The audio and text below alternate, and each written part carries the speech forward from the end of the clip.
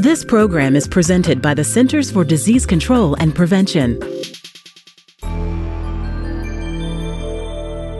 Today, I'm talking with Dr. Carolyn Hodo, a postdoctoral research assistant of veterinary integrative biosciences at Texas A&M University.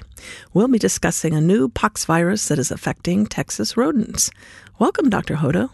Thanks. It's a pleasure to be here today. First off, we're going to be talking about poxviruses, so tell us what they are. Sure. Poxviruses are a large family of different viruses. They can infect many different species of birds, reptiles, and mammals, including sometimes humans. One of the most famous poxviruses is smallpox, which has caused really severe disease in humans, but was actually eradicated thanks to vaccination campaigns. Another famous poxvirus is monkeypox, which caused the outbreak in the United States back in 2003. And that outbreak was traced back to a shipment of infected African rodents that came into contact with pet prairie dogs that were sold in pet stores. And then the monkeypox virus infected dozens of people across the Midwest. In the past few years, though, with advances in molecular technologies, there have been several new poxviruses found, both in people and in wild or domestic animals. I understand that you captured some mice with unusual features. What were they? Yeah, our research team captured several wild rodents with growths on the tail or their feet. These were recorded as observations with notes like tumor tail, and the animals were released. But then in August of 2014, one of our collaborators captured a northern pygmy mouse. Scientific name is Biomys taylori, and this mouse had really large growths on both the hind legs and the tail. So the decision was made to euthanize that animal and then do further testing to determine the cause. So I looked at that mouse back in our lab, and it had 3 really large round growths on the bottom surface of its right hind leg, about 2 to 3 times the size of the animal's foot. And then it had another large growth on the top of the left foot, and then another one on the tail. And each of the growths was about 1 centimeter in diameter, and this is a really small mouse. The whole mouse is only about 10 centimeters long. So these growths were really quite large compared to the size of the mouse. And then the second mouse that we discussed in the study was captured just last year and had actually much smaller growths on the feet and the tail. They were only about 1 millimeter in diameter, so small that we probably wouldn't have noticed them if we weren't specifically looking for them because we had been already working on this virus. Okay, so let me clarify for me here. Where were you and why were you capturing mice in the first place? So our research team, and we had some collaborators working on this project as well, we're working in 2 different field sites in East Central Texas. And the first field site is here in College Station on the Texas A&M University property, and this College Station is about an hour and a half northwest of Houston. And another site is about 80 miles directly south on the Atwater Prairie Chicken National Wildlife Refuge, which is just west of Houston. And the rodents were being trapped as part of a study looking at tick-borne diseases. So we weren't actually looking for this virus. We just happened to, these were side notes as in addition to this tick-borne study. So they were live trapping rodents and then collecting blood samples and ticks. Then the rodents were marked with ear tags and released. Okay, so it was these growths that alerted you to the fact that the mice had this unusual virus? Yeah, so when I first saw the photos of these growths, I wasn't actually in the field with the team, but I was sent photos of the growths. And so I was suspicious of an infectious cause like a virus. There are a few different types of viruses that can cause growth like this in other animals. And the fact that there were growths on several different individual animals made me suspicious of an infectious cause more so than something like just spontaneous cancer. But then I couldn't find any previous reports in the literature of something like this being seen in wild mice. But once they were able to collect and euthanize that really severely affected mouse, I performed a postmortem exam and then collected tissues to examine under the microscope using histopathology. And inside the cells, I could see what looked like viral inclusion bodies, which are just sort of empty pink areas where the virus is replicating. But at that magnification, I couldn't actually see. You can't see the virus itself. You can just see these sort of suggestive inclusion bodies. So we went one step further and used an electron microscope, which has a much higher magnification and allowed us to actually see the viral particles inside those inclusion bodies. And it turned out that they were shaped just like poxvirus. So this was a genetically distinct poxvirus, right? So how did you determine this? That's right. So we could see that it was a poxvirus, but as I mentioned, there are a lot of different poxviruses out there. So we needed to look at the genetic makeup of the virus to see if it was the same or different from any previously that have been reported. So we used PCR, which stands for polymerase chain reaction, which is a technique that makes a lot of copies of a specific region of DNA, which can then be examined to determine the sequence of the base pairs in that region and then compare it to others. So we did that for a short fragment of one gene, taking our short sequence and comparing it to all of the other sequences in a large database called GenBank. And we found that it didn't match exactly to any of those other sequences. And it was only about a 75% match to other poxviruses. Those were its closest match in the database.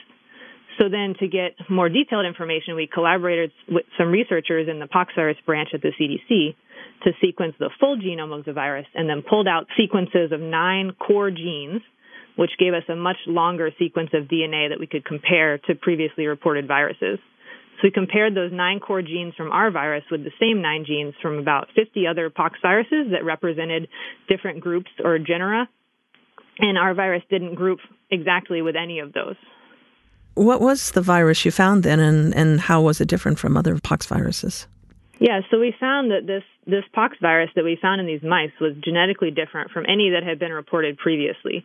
And using calculations to compare the genetic sequences of these viruses, we found that ours had a genetic distance of about 35% from other poxviruses, which is a really big difference. It's not just a species-level difference, but really a genus-level difference. So we can say pretty confidently that this is a new species of virus, but I mean new as in previously undescribed. We don't know how long it may have been present in mice in Texas and just had gone unnoticed until now. It's also different because of the types of lesions that it causes. So these types of proliferative skin growths are not really typical of many other poxviruses that have been reported. Usually poxviruses cause more ulcerative lesions, so instead of something growing bigger, it erodes into the skin, or they can cause proliferation of the tissues beneath the skin, but not of the skin itself, like we saw with this virus. And so we named it Brazos poxvirus because both of the field sites where we captured these mice were close to the Brazos River, which is a pretty famous river running through east central Texas. And we chose that geographic name rather than naming it after the species of mouse, so like Bayomie's pox, for example, because we suspect that it could be present in other species, and we didn't want to isolate it just to that one species of mouse. Could this virus be a threat to wildlife in Texas generally, and could it spread beyond Texas?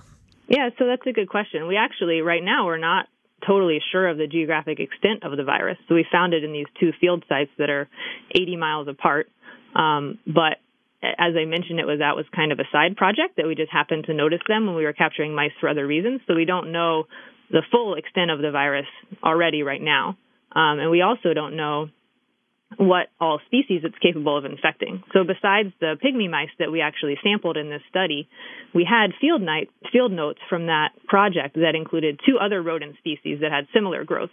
And we can't be sure if it's the same virus unless we actually get samples from those 2. But it's possible that it can infect other species. However, the poxvirus, besides causing those skin growths, didn't seem to cause any other lesions elsewhere in the body.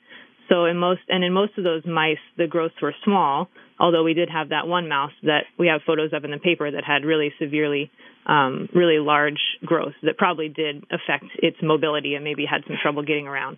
But the mice that we captured in the field didn't seem to be sickened by the virus, and there weren't lesions in the internal organs, though it's possible that we just wouldn't have come into contact with wild mice that were sick. That they, if their mice were sick or dying of this, they might not have come into our traps, and we would never encounter those. Okay, so what about people? Yeah, I think that a lot of people seem to be concerned about that. This is a good question. It's really hard to say. So far, there's no evidence that this virus can infect people. There haven't been any cases reported, and nobody that's on our team that handled these mice has gotten sick, although we do wear gloves as part of our field protocols when we're handling mice in the field and in the lab. And for sure, there are some poxviruses that can be transmitted between animals and people, and a lot of the newly discovered poxviruses in the last few years have been isolated from people. So I wouldn't rule it out completely, but I would say at this time it's probably not something that people need to worry about, but it is something that we can look into further. I know that people get hantavirus from mice. Do you wear masks when you do this? That's a good question. So we had a long discussion with our biosafety committee about whether we need to wear masks in the field working with these rodents.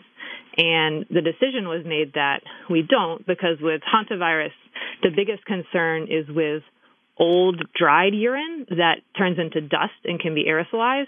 And so if they said that if we're working with, live mice, fresh urine out in open air environment, that our risk of getting hantavirus is much lower.